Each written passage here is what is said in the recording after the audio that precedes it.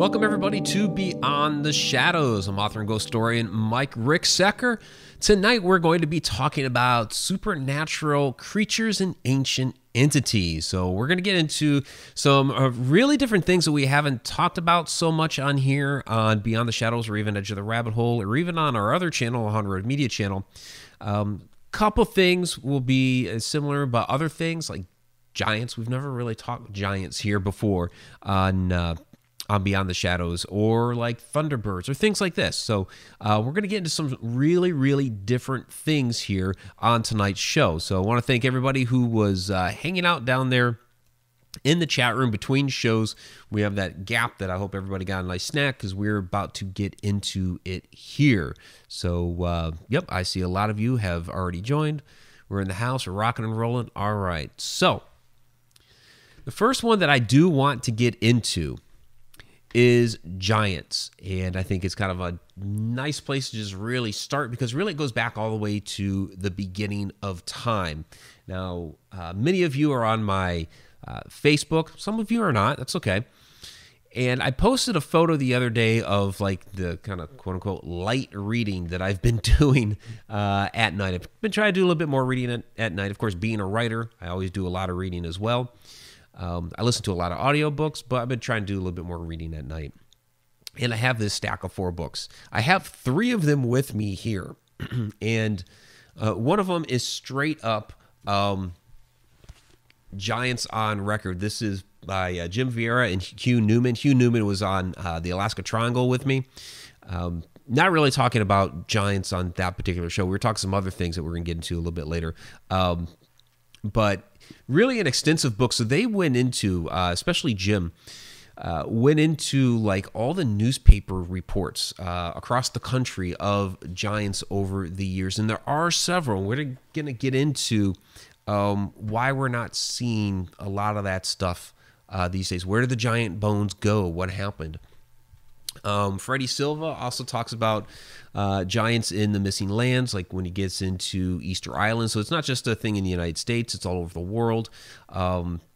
Easter Island is one of them. There are some reports down in South America. Some of the Southeast Asian islands have reports of giants. Some are even supposed to still live out there. So these are a couple books I definitely recommend, and I am taking a little bit of material from these this evening. So just being very straight up and forthcoming. No, I don't know it all off the top of my head. No, I haven't gone out into the field to research everything.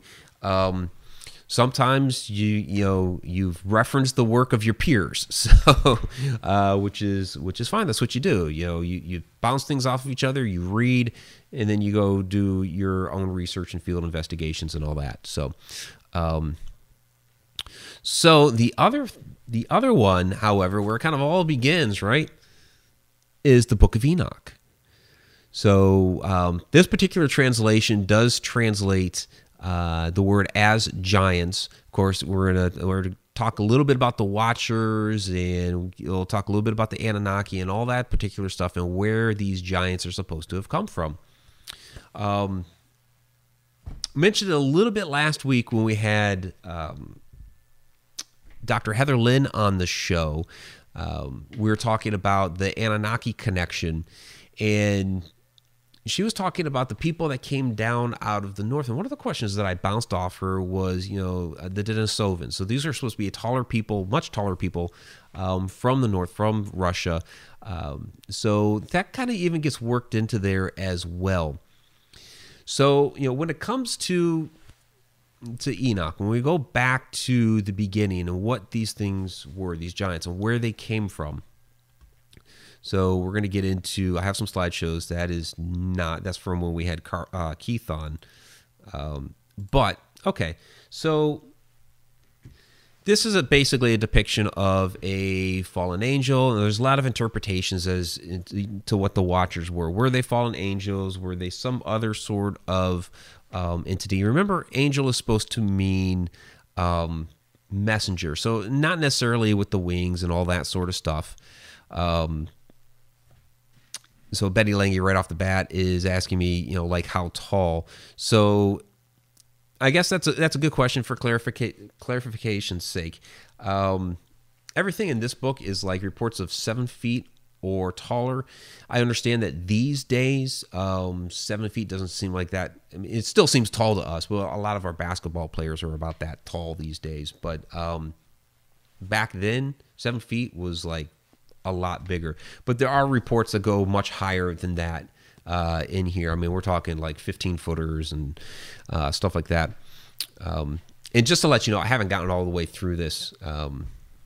So there's other research that I've done over the years. I don't know how many of you are familiar with Frank Joseph and his works. I've read some of his stuff in the past.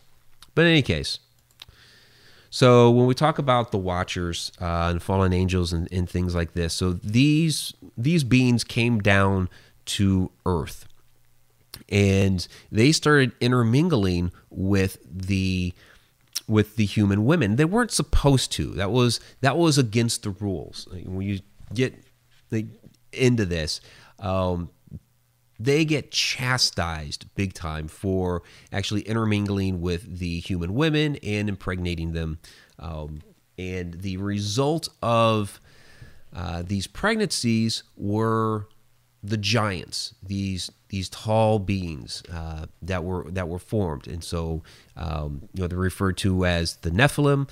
That's usually what the Bible refers to them as. You see a little bit in this translation, a little bit of that in here, but usually it's just straight up giants in this particular translation. And so that's the origin of these tall beings. And so throughout our world history, we've had a lot of giant stories. You've had stuff like Jack of the Beanstalk. You've had David and Goliath. Even things like the Cyclops. These tall, huge beings, very tall, and very menacing in a lot of times, in a lot of situations as well. What is interesting is that not all the reports of these tall beings are of these dangerous creatures, although some of them are. Like the Southeast Asian islands, the ones that are supposed to still be living there, they're actually supposed to be very nice and helpful. They've one of the reports out of Freddie's book here was they had some car trouble, and the car went off the road, was stuck in a ditch, all this sort of stuff. So they had to walk back to town, and they came back the next day to get the car, and everything was like put on the road real nice, tidied up. They were good to go from there, and so they attributed that to one of the giants, and they're supposed to be very private. When people showed up at Easter Island, the giants were still supposed to be there, and they weren't mean and menacing. They were actually rather friendly. So it's kind of a mix of the legend and lore, and when we think of a taller being, sometimes immediately we're like, oh wow, it's huge. We're going to get scared and that sort of thing. So of course the big question always comes to what happened to the bones. So we look at, and the other question, the Anunnaki. Here's the Anunnaki, or at least one of those Sumerian tablets. And I saw somebody down in there reference Dr. Heatherlyn, and she was a fantastic guest. So please go back and check out that after you get done with this, of course. So now I'm not going to say that any of these are actually real. Like these guys, with this huge skull on the cart, is this a real photo? And that's what it comes down to. Because there are photos, there are the different newspaper clippings. Some of it's going to be a misinterpretation of something natural, something biological. The largest person on record that we know of, that we actually witnessed, we have photographs of, lived right down the road, Robert Wadlow. He was 8 feet 11 inches. There are statues of him around the town that you're standing next to it, and you're like, there's no way there was a guy that was this tall. And that's like the rare exception. He was afflicted with the called giantism, He was continuing to grow. Basically, it's a condition in which you just never stop growing. You're continuing to grow and grow and grow and grow. And what ends up happening, what ended up happening to him, of course, was that his heart gave out. It could no longer continue to pump and keep up with these, long, these long arteries and veins and everything through his body to keep the blood flowing at that kind of a rate and at that kind of a distance. And so it gave out. So we're talking about a being that is already giant naturally. And these creatures, I guess, would live together. So it's not just like a one-off, like Robert Wadlow would have been. Many people believe that like Goliath was kind of a one-off, and maybe he was suffering from giantism. Maybe he had this condition, was an abnormally large Philistine, and they put him in the battle like that. It very well could have been. But then you have these reports of communities of giants. One of the last reports out of the American Southwest was of a clan of these giants, the Red Hare. Keith was talking about the Red Hare earlier this evening, but a lot of these have the reports of the Red Hare. And in this cave, the natives basically snuffed them out in the cave. There was just a handful of them left, but they were, kind of raiding the Native American villages and people and things like that. And so they wanted to get rid of them. And so that seems to be like the last vestige. But throughout the country, there have been thousands of reports, thousands of articles. And this is an interesting photo. Not this one. This one. So this is basically from the Giants on Record book by Jim Vieira and Hugh Newman. And so this is basically all the newspaper clippings, all the reports of giants that were unearthed across the country. You see a large concentration there in Ohio, and I'm a native of Ohio, so I'm not a giant, but speaks well for my home state. But it's interesting to just see how many reports there are across the country. And people are talking about Abraham Lincoln. He was a tall guy, but he didn't suffer from giantism. He was definitely tall for the time, but not he didn't have that particular disease. We wouldn't consider that necessarily huge these days, obviously.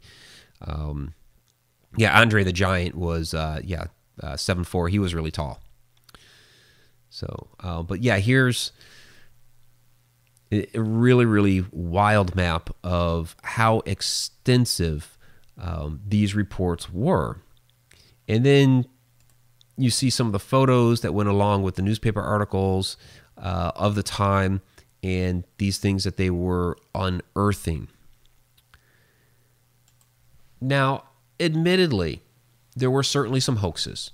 And especially around that time, it was much easier to perform a hoax. There was, there were giants that people would put together that looked mummified, and they would do a really nice artistic job of making them look like a mummified giant, and they'd bring them around to the circus or a sideshow or what have you. Pay 10 cents to come see the giant, and you'd go in there, you'd look at it, and that sort of thing. And then, several years ago, as technology caught up and they wanted to prove that this was a legit thing, and they'd take the x-ray, and then they'd realize, oh, no, this was a hoax. So yes, there were certainly several hoaxes out there. But one of the issues, and again, we'll go back and we'll look at the map. All of these, you cannot tell me that all of these are going to be hoaxes. And so we have a question here from Victoria Monday. Are there a lot of Bigfoot's in the same place as the giant. So we'll get to Bigfoot here a little bit later. So, Bigfoot and a giant human or humanoid person, I mean, these are kind of two different things, but we will get to Bigfoot a little bit later here. But with this sheer number, thousands and thousands, it was like over 10,000. You're not going to tell me that these were all hoaxes or all people suffering from giantism. It's just not happening.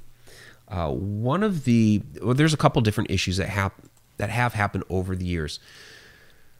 So a lot of the bones, everybody asks, okay, what happened with the Smithsonian? Smithsonian's hiding things, all that sort of stuff.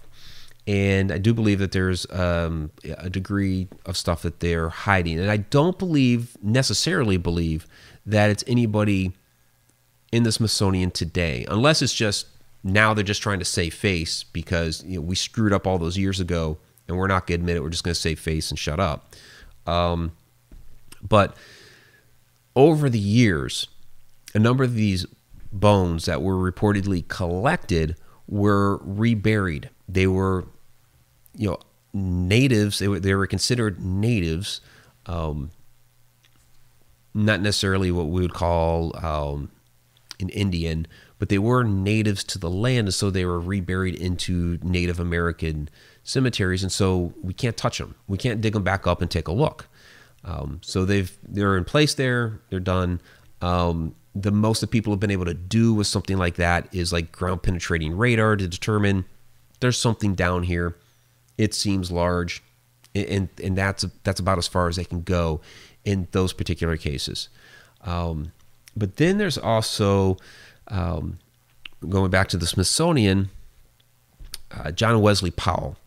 Now, fine, I can give him some credit for being an explorer, but he was the dictatorial director of the Smithsonian back in the 1800s. He's basically the guy that set down that rule to say, well, anything pre-Columbian, before Christopher Columbus discovered America, doesn't count. He would not consider anything from before that time. That was just out of the question. Even though we've since determined that even Europeans have been here before Christopher Columbus, he just would not consider anything that came before Christopher Columbus discovered America. Because we can't beseech Columbus's discovery, and the Native Americans, they were heathens, so we can't trust that anyway. So it was a very, very horrible stance that he took, and we lost a ton of archaeology back then. That's why a lot of these bones ended up going missing. We had to hide the stuff. We had to, I believe a lot of it got destroyed. Maybe some of it is down there in the basement of the Smithsonian somewhere. We know a lot of the Native American earthworks got destroyed, without batting an eye, because it's like, yep, okay, it's pre-Columbian. You can go ahead and destroy it and make it farmland. Not a problem. There just wasn't that care that was taken back then to preserve these things, because it was all considered pre-Columbian, pre-Christian coming into there is kind of the deal, unfortunately, which is really, really sad. And so we've lost a lot of these things to time, and I will go slightly conspiracy theory-ish on it and say that I won't go in there and say that the Smithsonian now is covering a whole bunch of stuff up, other than to save face from previous years.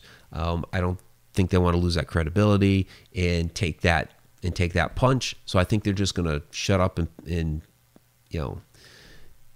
take a blind eye to it.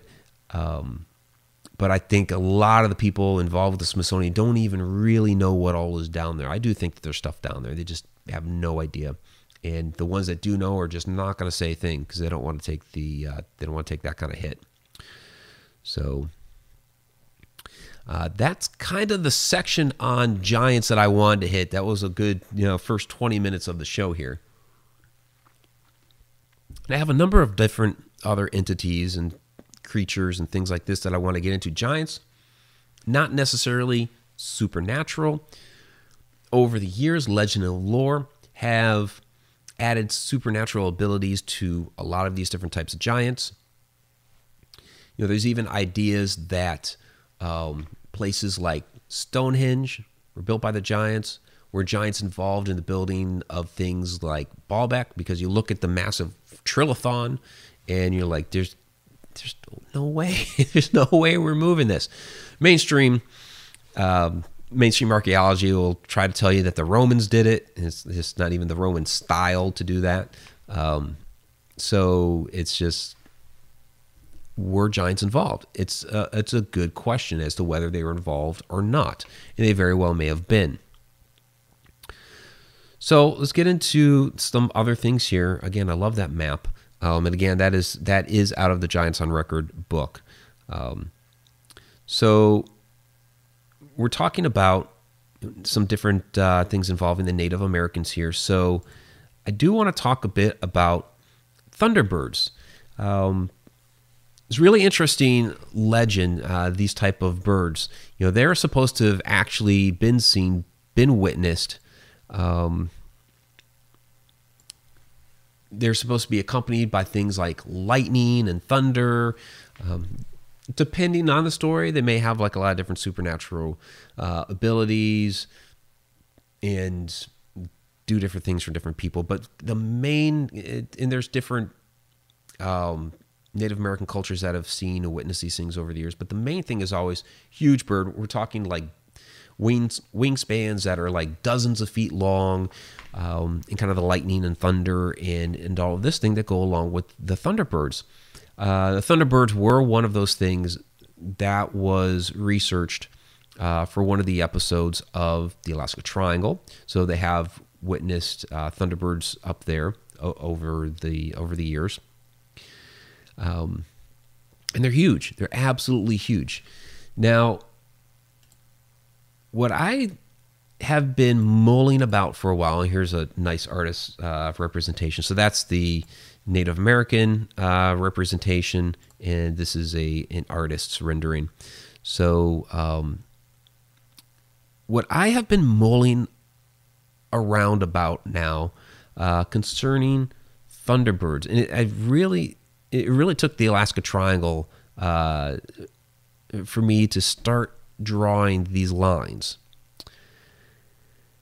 And that has to do with portals, dimensions, vortices, all that sort of stuff.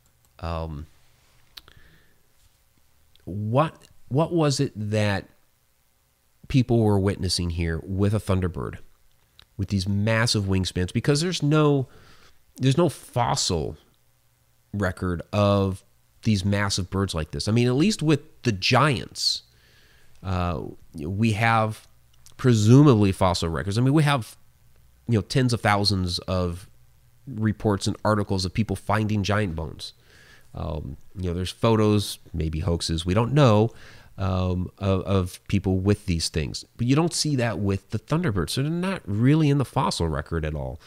So you just have these stories of these different sightings. Massive wingspans, they're very loud. You have this lightning that's associated with them. But something struck me when watching the Alaska Triangle. My segments, because I was in 3 of the episodes, had to do with the portals, vortices, the episode on the missing Douglas, possibly getting lost into a portal, some other dimension, perhaps even some other point in time.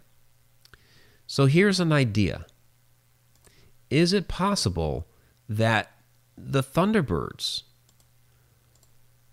are actually airplanes from our era going through a portal and then coming out maybe 500 years in the past, and the natives witness this thing as their Thunderbird? Is that what these things may be? And you have to think about how a native 500 years ago would view this thing. Like, let's say, we'll just take the missing Douglas because there were Thunderbirds witnessed there in Alaska. This Douglas plane, possibly, we don't know for sure, it's never been found, possibly went into a portal.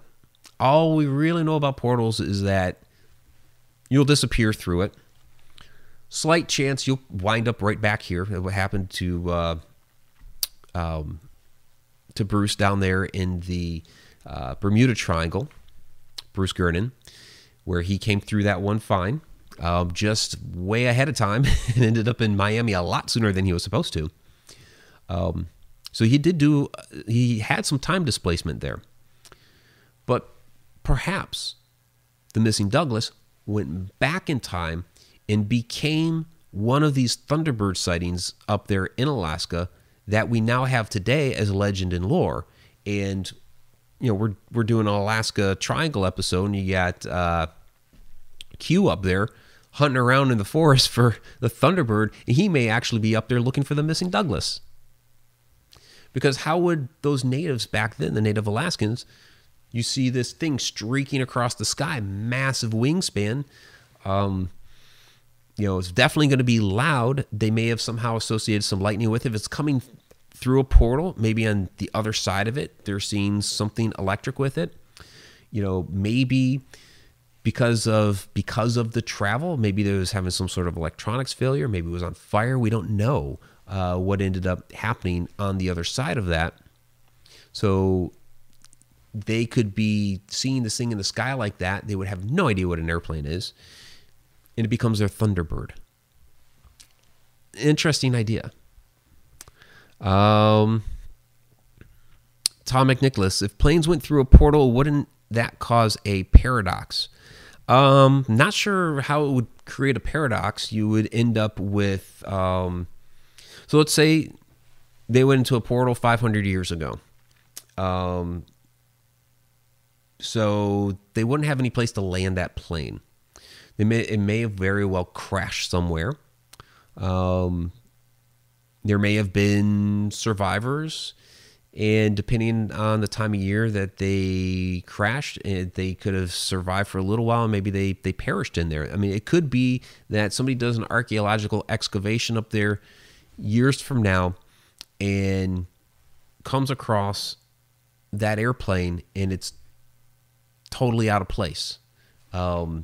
Because it's like, okay, this is the missing Douglas, but it's at a layer, the strata around it is from 500 years ago. So how do you explain that? So, but I don't know how it would necessarily create a paradox unless you ended up with something funky, like somebody became their own grandfather or something like that. Watch Predestination. That gets into that stuff. That one is a paradox. But I think it's at least worth considering if we're going to throw out there the possibility that planes could disappear through a portal and we never hear from them again, and maybe that's part of this triangle activity, whether it's in Alaska or Nevada or Bermuda or wherever it is in the world with these different triangle areas. If we're going to entertain that idea that they might disappear through a portal, never to be seen here again, you have to consider where it goes. And we could talk about another plane of existence or parallel universes or things like that, but one of the other things is also always time travel. And so if it's traveling through time, where does it come out in time? And if it went backward in time, then they could end up being these reported Thunderbirds. Because again, we have no fossil record of any of these, where with the giants, we kind of do. I say kind of do because the reported bones that have been found over the years are very controversial. But we have all of those, again, tens of thousands of newspaper reports. I'm not going to contest every single one of them. I mean, even with Project Blue Book and the... what was it, 13,000 different reports that came out of there. There's still 700 that they cannot explain. So it's not going to be every single one. All right. Joe Nemchinsky, planes that disappear eaten by the Langoliers. Nice. So, in any case, that is a theory I am throwing out there right now, and we'll test and explore that for a little while. So, one of the other things that came about this, again, this one isn't necessarily supernatural. The Thunderbirds would be supernatural, especially when we start talking about portals and vortices. But with a number of things that the natives attribute to Thunderbirds, they would certainly be supernatural. But we're going to... Wow. Okay. I'm going to talk about this one real quick. Melinda Hall, Mindy, says, anyone read Bid Time Return by Richard Matheson? For those that have not read it, you may have seen the movie Somewhere in Time. One of my all-time favorite movies. If time travel can be done, I think that's probably one of the most realistic ways in which to do it. You see some of these different scientists trying to create a machine based off of Einstein's theories and all that stuff. And yes, I believe space and time, can be bent with different gravitational fields. And, we've basically proven that, between Earth, top of a mountain, out there, around the Earth's orbit, time does move differently. But I think if we're actually going to travel in time, if you watch last week's episode on my stacked time theory, or even Einstein talks about his space-time theory, so they're related. And if everything is happening concurrently at the same time, then the way he moves through time in Bid Time Return or Somewhere in Time, I mean, he's basically accessing his, just by feeling that he's in the moment, in that situation, he basically takes the essence of his soul into another dimension, another place in time, even though he's physically still right there at the hotel. He's just witnessing it in another place in time. Really, really interesting. So, a little bit of a tangent there, but she threw it down there. Okay, in any case, we were talking Thunderbirds. We were talking Alaska. So, woolly mammoths. Okay, this was really interesting what they did on the show, and I just wanted to mention this really quick. This would be an ancient entity. Because they have found woolly mammoths that did survive longer than they originally believed. It's just a handful, not a whole lot. But there were some pockets that seemed to have survived a little bit longer. And I thought one of the interesting points that was made on the Alaska Triangle show was the idea that there could be some small pockets of woolly mammoths still out there in Alaska. And maybe you could probably even make a case for Russia, Siberia area as well. And it makes sense to me. I know a lot of people may kind of like roll their eyes and kind of scoff at that, but because they're like, well, we know our planet, we know everything. No, we don't. There are some really, really remote areas, and people don't understand how huge Alaska is. And that area in Russia, Siberia, and all that out there is even bigger. Okay, Alaska is almost 3 times the size of Texas. It's not, people look at a map and they're like, they see Alaska is down there in the corner, because it's displaced from the other 48 states. And so they think it's like this little, thing. Or even if they look at it as a globe, it's just up there. It's huge. Nobody's explored the entire thing on foot. Nobody's really even, I wouldn't even say anybody's really flown over the entire thing. It's just so freaking vast. I think we have a good idea of things that are around there, but as far as I think there could be a small possibility that there are some woolly mammoths still up there. We still could have some of those ancient creatures with us today. I mean, we do see things like, especially in the oceans, in the seas, that some of these older creatures are still there, like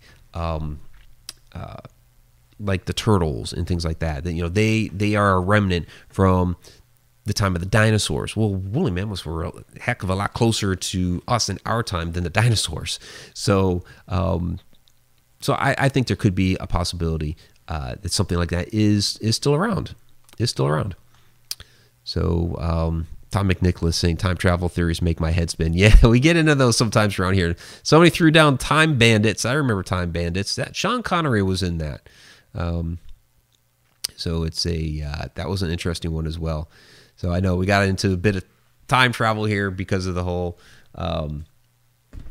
Thunderbirds and portals and vortices and the missing airplanes, but I think it's a legit idea.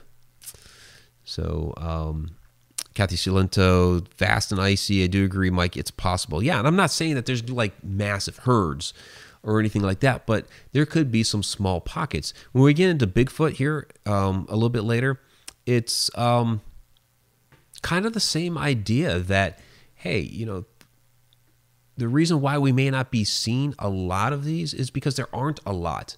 And some people speculate that there may be like 1,200 across the entire continent, or maybe 2,000 or something like that. Again, across the entire continent. You spread that many people out, you know, that large of a space, there's going to be like a couple here, a couple there, you know, not huge numbers. And so if there are some mammoths still around, then there might be very small numbers in just a, you know, small area up there in a huge state. So let's get to, from woolly mammoths, we are going to move on to, again, we're doing some Native American stuff. I've been getting a lot of questions, especially since I recently did skinwalkers, Wendigos. And there are a lot of different interpretations as to what Wendigos look like. And there's not really a clear description. So let me read to you a couple of descriptions of what they may be. So this first one says the Wendigo was gaunt to the point of emaciation, its desiccated skin pulled tautly over its bones, with its bones pushing out against its skin, its complexion the ash gray of death, and its eyes pushed back deep into their sockets. The Wendigo looked like a gaunt skeleton recently disinterred from the grave. What lips it had were tattered and bloody. Its body was unclean and suffering from suppurations of the flesh, giving off a strange and eerie odor of decay and decomposition, of death and corruption. And that's from a Ojibwe teacher and scholar up in Canada. So these are usually seen in Canada, Minnesota, Great Lake region. Again, another Native American legend. So the Algonquin say a giant with a heart of ice. Sometimes it's thought to be entirely made of ice. Its body is skeletal and deformed with missing lips and toes. Another Ojibwe. It was a large creature as tall as a tree with a lipless mouth and jagged teeth. Its breath was a strange hiss, its footprints full of blood, and it ate any man, woman, or child who ventured into its territory, and those were the lucky ones. Sometimes the Wendigo chose to possess a person instead, and then the luckless individual became a Wendigo himself, hunting down those he had once loved and feasting upon their flesh. So I've seen a lot of artist interpretations of this, making it more like a skinwalker, where it's like half man, half beast, having antlers and stuff like that. And yet all the descriptions that I've read from the Native American side never talk about anything about it being half man, half beast, anything like that. It sounds more like a zombie. So, you know, like one of the older stories, like the origin story, you know, talk of a man being lost out in the woods, going crazy, becoming a cannibal, and then turning into this creature. And basically it infecting, like I said, possessing others, and then that person becomes the cannibal and feasting on the flesh of others. So it's a flesh-eating type of entity from these Native American legends. But again, it sounds more like a zombie to me than the Skinwalker. So Skinwalker, and I'll throw up Skinwalker real quick because I figured I was going to have to explain this anyway. So Skinwalker, and I just did a video on this on the Haunted Road Media channel, so please check out that video.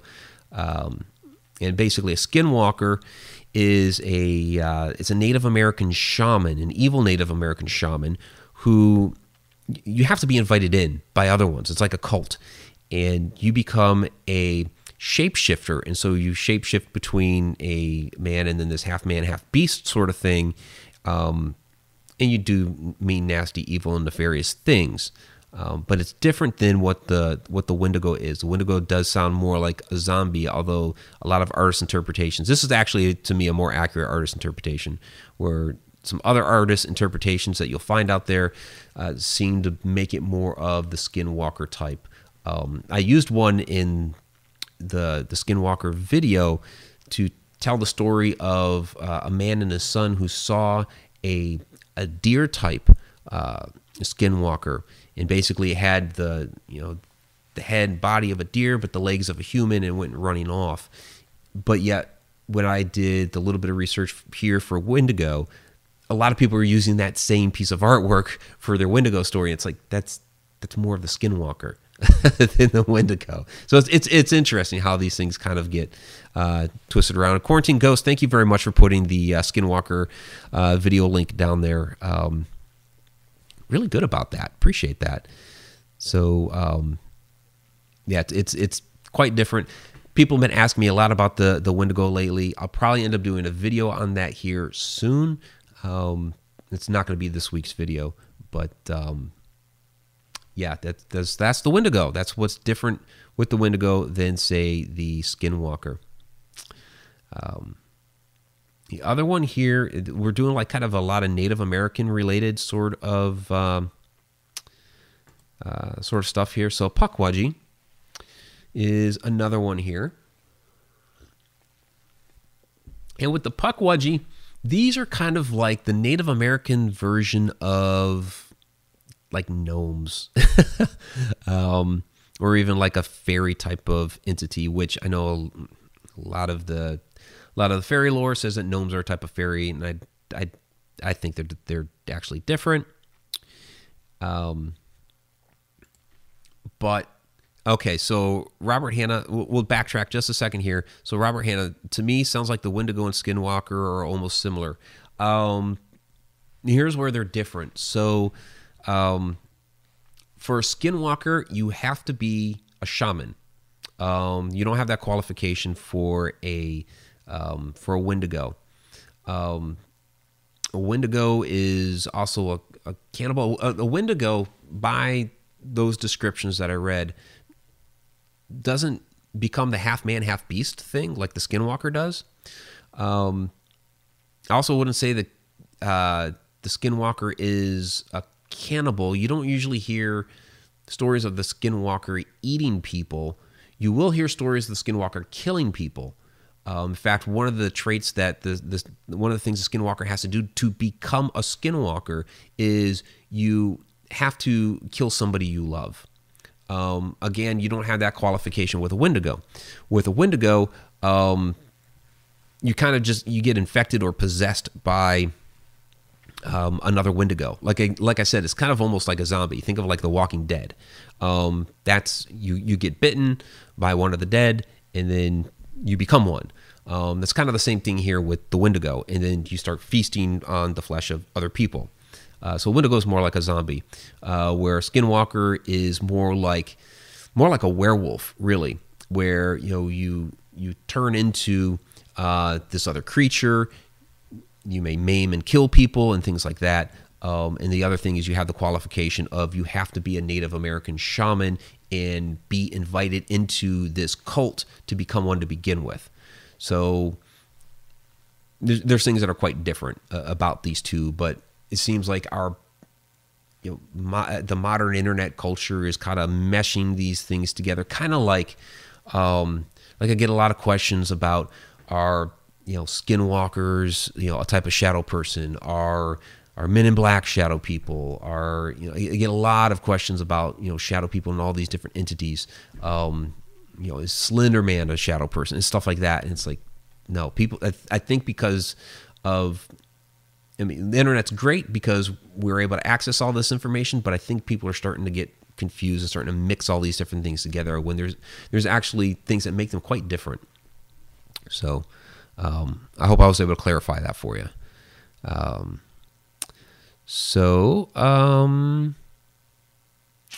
Somebody's saying I look. Oh, I have some more weight to lose. No, I'm not looking that skinny. It's the black. I'm wearing black.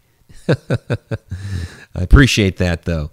All right, so I was going to talk about Pukwudgies here, right? Pukwudgies. So these are trickster entities. They're short. They're gray in nature. Again, they're kind of like the gnomes of Native American lore. They're seen, mostly on the East Coast. What's kind of interesting. B3 Airspace saying, I like imps. They're mischievous. These are kind of like imps. Yeah, kind of like the same thing. Justin Brown, Interface Death, saying Pukwudgies are most likely a subset of Earth elementals like gnomes. Yeah, that's what I'm saying. They're kind of like gnomes to the Native Americans. Again, the stories of these really originated on the East Coast, and what I have found interesting about the Pukwudgie stories lately is you start hearing reports now of Pukwudgies being out in like Indiana or Missouri or whatever, and I'm not knocking those particular states, but I find it interesting when people start to say, yeah, there are these mass migrations of Pukwudgies to these other states, and I'm kind of just sitting there. Maybe Pukwudgies decided to move from the East Coast and migrate west. Maybe, I don't know. Or it could be that somebody's experiencing something in their backyard or in the woods behind their house or whatever, and they look it up online and it fits the story of a Pukwudgie. So now we have a Pukwudgie sighting in Iowa or something. It's like maybe, I don't know, or maybe it's something else that's related. It's hard to know, but I just find it interesting. Again, it's part of our internet culture, which is great for finding information, but it's there's other ways in which I think it kind of hinders us, and we start getting some different things mixed up. It's almost kind of like diagnosing, your own illness online. You could go to like 10 different websites, and you'll have 10 different illnesses, right? So I think that kind of happens with some of these different reports of these different entities that are seen, is that you're searching around online for what you may have experienced. You could seriously go to 10 different sites and come up with 10 different entities. So kind of the same thing. So B3 Airspace, Slenderman, Stickman, Tulpas, possibly. Yeah, I will not say with any definity that like Slenderman would be a tulpa. I wasn't really going to get into tulpas here, but just to kind of clarify, some people are believing that now because some people claim to have really seen Slenderman. I don't know if any of those reports are really true, if they really have seen Slenderman, or if they're just concocting a story because they think it's cool. I saw Slenderman, whatever. You don't really ever know. But a lot of people are starting to think that he has become real because of all these people, believing that he exists. So now either one, the thought form is out there to create this entity, or some other entity has decided to latch on to the idea of Slenderman and take up his persona. That's the idea of what a tulpa would be in his particular case. Has it really happened? I could not tell you one way or the other if it really has. Right now, I maintain the stance that Slenderman is not real because he was a photoshopped project from a web forum. That's it. It was a contest on a web forum, and Victor Surge photoshopped him into a photo of kids playing in a playground. So it's cool, all the stories that people created around him, all the lore and everything. It was creative. So I'll definitely give it that. So, Rick Gabber, have you ever heard of anyone having experiences with a Pukwudgie? I mean, there are people that have reported seeing Pukwudgies and having experiences. I mean, you can go on to like 100 different websites right now and read about different people's Pukwudgie experiences.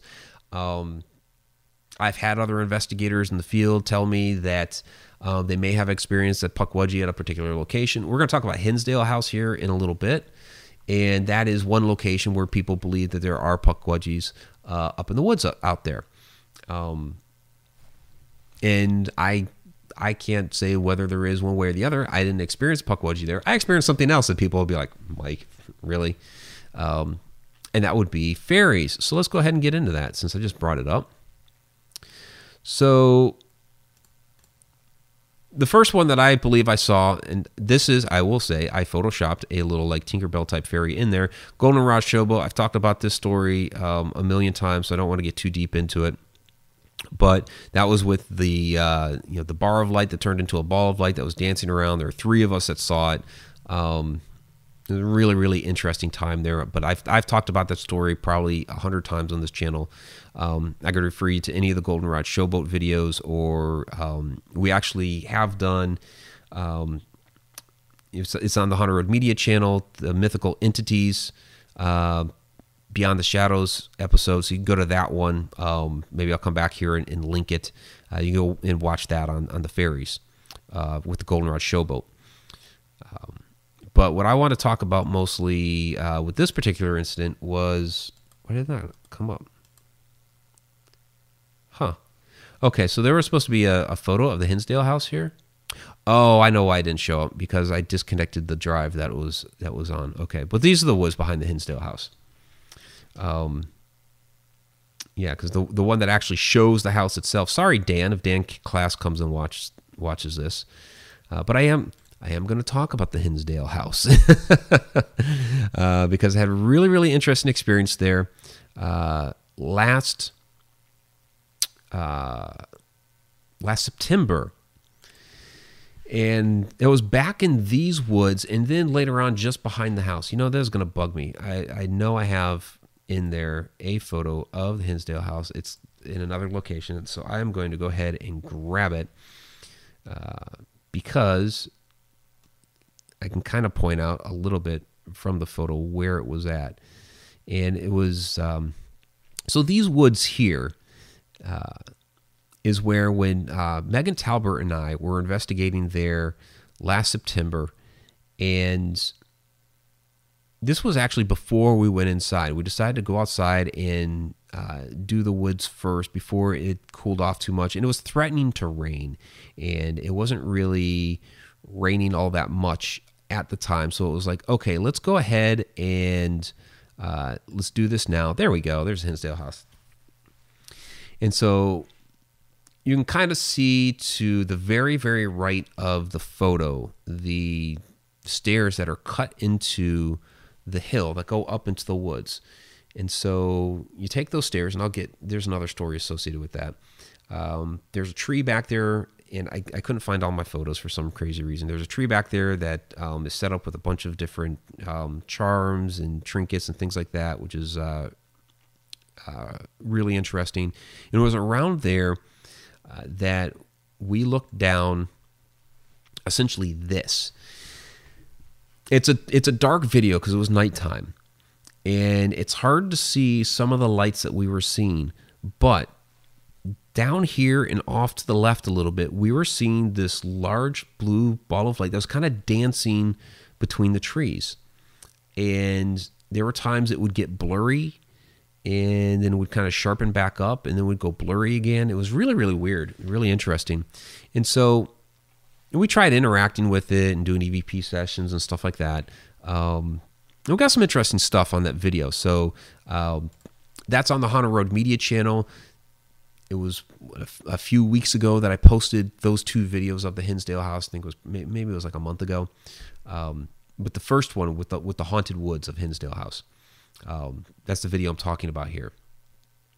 So we were up there for a while. We came back, and we ended up investigating the house. And we were inside for a little while. We decided to go take a break. And we went, again, if you look on the right-hand side of the photo into the backyard, there's a fire pit there. And we're sitting around the fire pit. And as we're talking, we start to notice, coming down the stairs and in the woods, these little blue lights. And at first we're looking at like, okay, are they fireflies? But here's the thing. It's the wrong time of year. We were there at the end of September. Fireflies are a summertime insect. And, well, in that area of the country, they're not blue. There is a blue firefly that's seen in the Carolinas, so much further south, and only in June. So we're talking September, late September in New York. There's no fireflies out this time of year, especially not blue ones. But they come down. There's some the ones that are like flying would twinkle. So you'd like see them blip, blip, blip, blip. But then there were these ones that were on the ground, and they would like slowly glow up, and they'd be bright. And then they glow back down. So they're like in and out, in and out. This weird sort of thing. And we could walk up to them, and we're looking down, and, we're trying to do EVP sessions and stuff like that. And so, okay, this has got to be some sort of bug. And so, you'd shine your flashlight on to see like what kind of bug it was. Nothing. Absolutely nothing. It was the craziest thing. And I think I put it here. Did I? No, it's not here. Darn it. I could have swore, but I didn't, did I?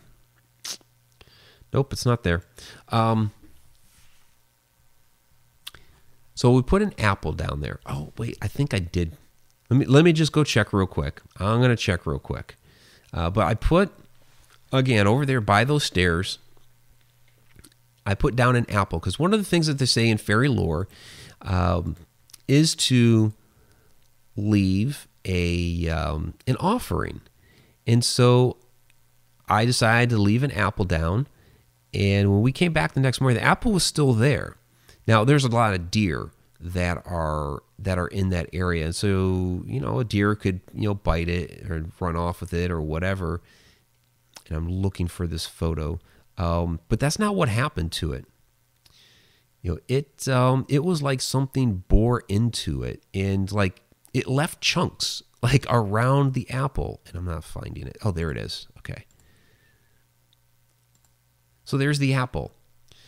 And you can see where it was like something bore into it a little bit. That's not a bite. And behind the apple, behind it, not like sitting out down there at the side of it, behind it are those little chunks.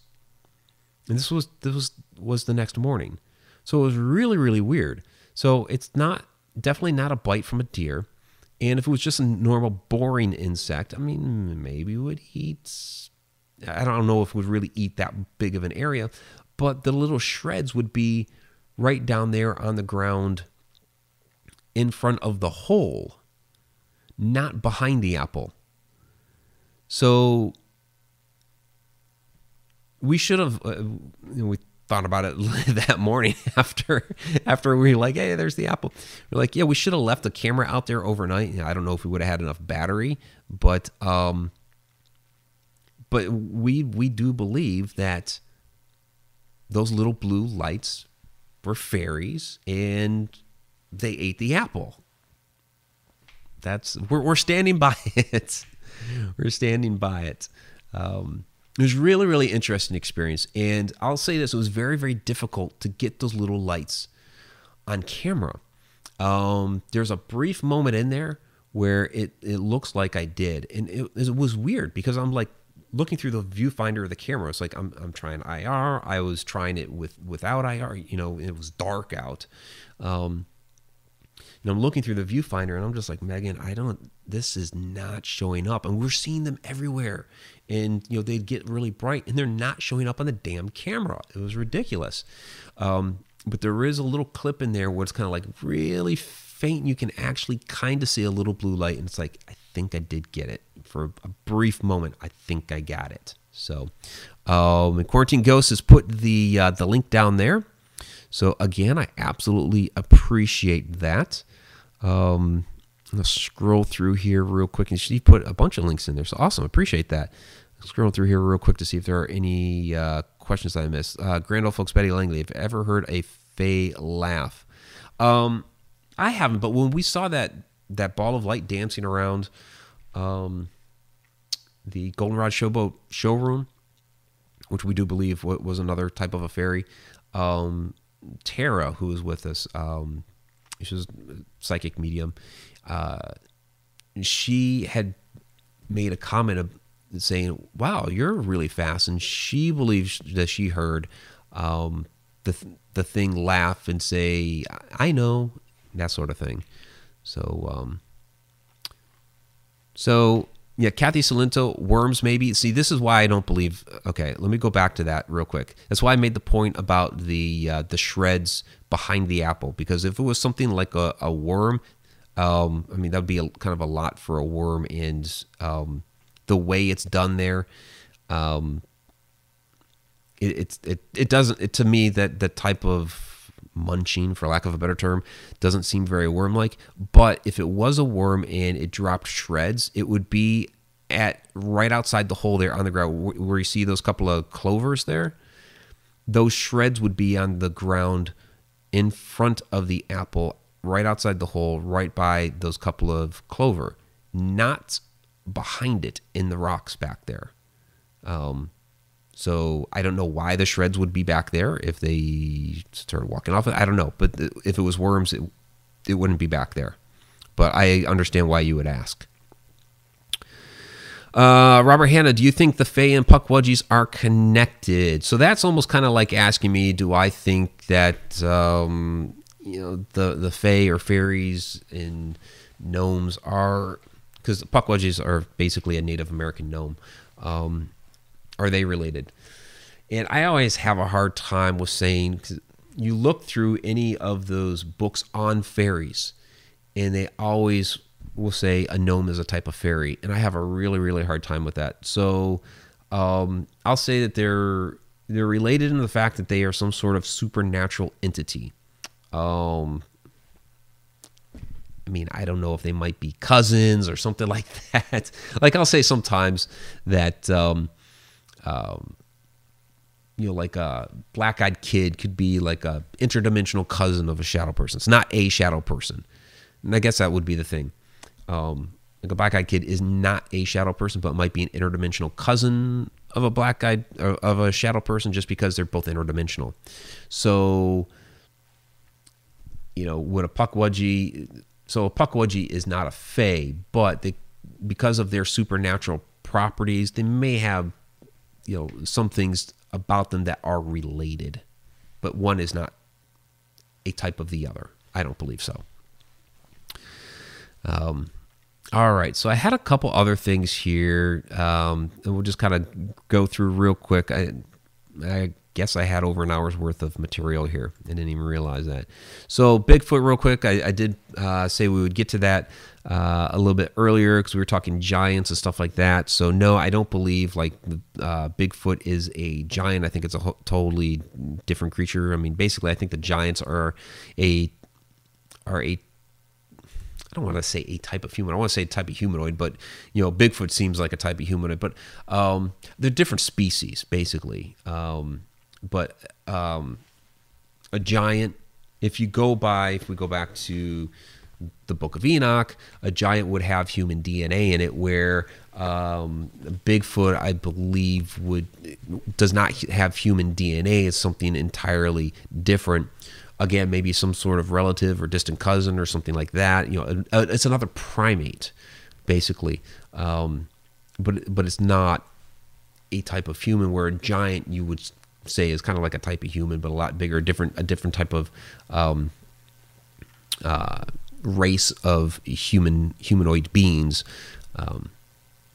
But a Bigfoot would be like a different species.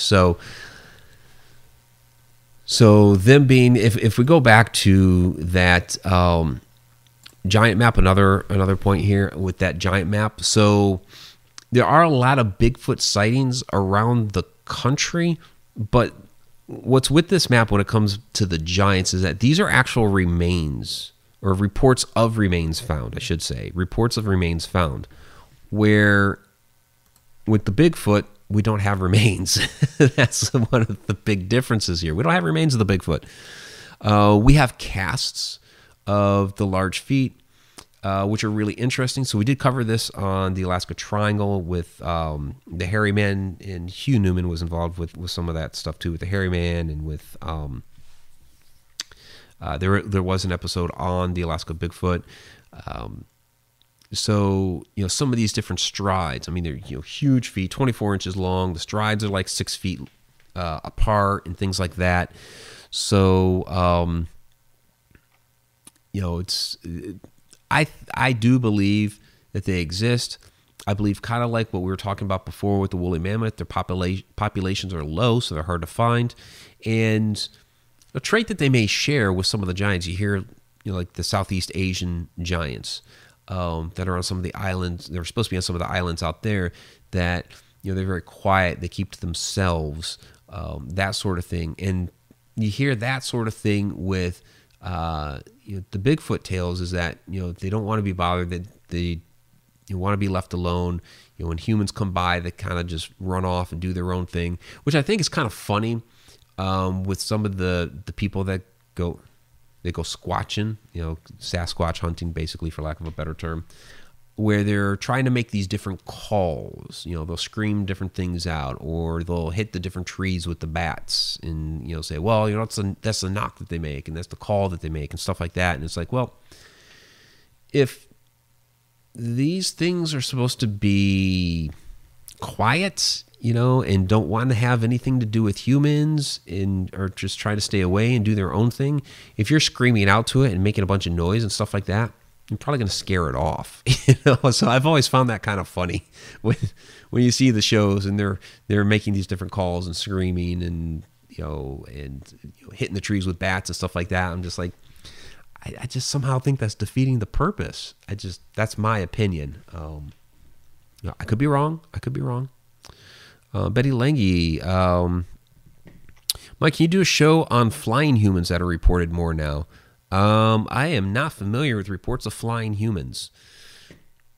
No. And there was Superman. There's the Greatest American Hero. I haven't heard those reports. Kathy Cilento, what are ancient entities? Well, where we were talking about, going back into time, maybe the most ancient entity that we were talking about was the giants. We went all the way back to the Book of Enoch and the Watchers. So the Watchers certainly would be an ancient entity, and were they fallen angels? What type of being were they? We speculate as to what they were, but basically, when they impregnated the human women, they ended up creating these giants. So this kind of goes all the way back to the beginning of the show.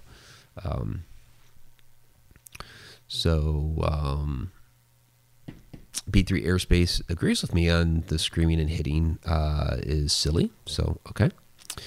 I'm going to scroll through here for any other questions that I may have missed as I monologued here a little bit.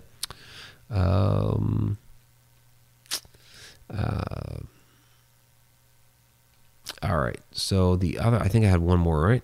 So that was Bigfoot, and of course, extraterrestrials.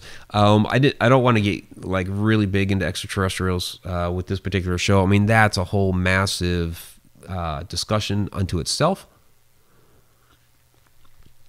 But the thing that I wanted to mention about with extraterrestrials in regards to all of the types of entities that we discussed tonight, people have made cases for any of these things that we've talked about possibly being extraterrestrials. Were the Watchers extraterrestrials, coming down to Earth? Are things like the Pukwudgies extraterrestrials that we are witnessing? Even the fairies, are they extraterrestrials? Skinwalkers, because Skinwalker Ranch has a lot of purported UFO activity. So are they somehow related? So whenever we're talking about these types of entities, you really do always have that extraterrestrial card to play. Even when we were talking about the Thunderbirds, there could be some sort of relation there. We've talked before in the past when it comes to interdimensional beings that some of these extraterrestrials could actually be traveling here interdimensionally from another place in space and time. And so if we were talking about that same sort of thing with the Thunderbird, they could always be related. Are some of the Thunderbirds, you could even make a case for this, are some of the Thunderbirds that were witnessed actually some sort of extraterrestrial vehicle? So I just wanted to kind of briefly rope in the extraterrestrial angle, because that's always something you kind of have to consider when you talk about these different things, is that, are the different legends and lore that came about over the years some sort of interpretation of extraterrestrial activity, and this is all that they could end up relating it to. So there is that. All right. I'm not talking Mothman tonight. That is definitely a discussion for another day. We did talk a little bit about Mothman when we talked about Men in Black, but there is so much to talk about with that particular one. It definitely is a supernatural creature, but the number of reports that have been involved with that and the story that goes with Mothman, and the bridge and all of that is so extensive. That's really just a whole nother discussion for another day, and we're already past our time. So Quarantine Ghost wants to watch Mothman Prophecies again. That was good. That was a good movie with Richard Gere. That was pretty good. I do like some of the different documentaries that have been done on Mothman. There are definitely some good ones out there that dive into the that dive into a lot of the the, I don't even want to say myths. I mean, it's really the reported sightings, and there's so many over such a large period of time. It's like going back again to the giants that we were talking about. There's just so much. There's just so much. It's like, how could every single one of those reports be wrong? So to me, just by the sheer number, from all these different people, from all different walks of life, it tells me there's got to be something there. Whether it was a real quote unquote Mothman or something else, there was certainly something there. So that's definitely another show for another time, but it's a really, really interesting topic for sure.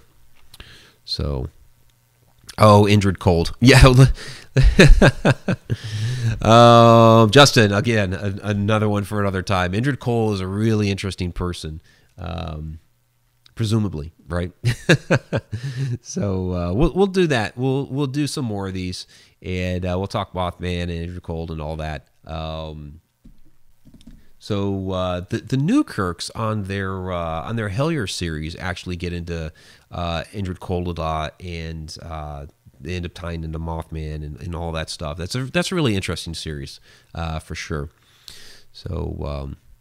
All right, everybody. So let's go ahead and let's wrap it up here. Really appreciate everybody joining tonight. It's been an absolute treat, and you guys had some great questions. Jersey Devil's another good one. So maybe you guys just ought to message me with different ones that you want me to cover here down the road, and we'll pick some different ones and just roll with it. This sounds like you guys have some additional things you'd like me to cover, and it's just not happening this very moment. Tom McNicholas hopes he can sleep tonight. So, yeah.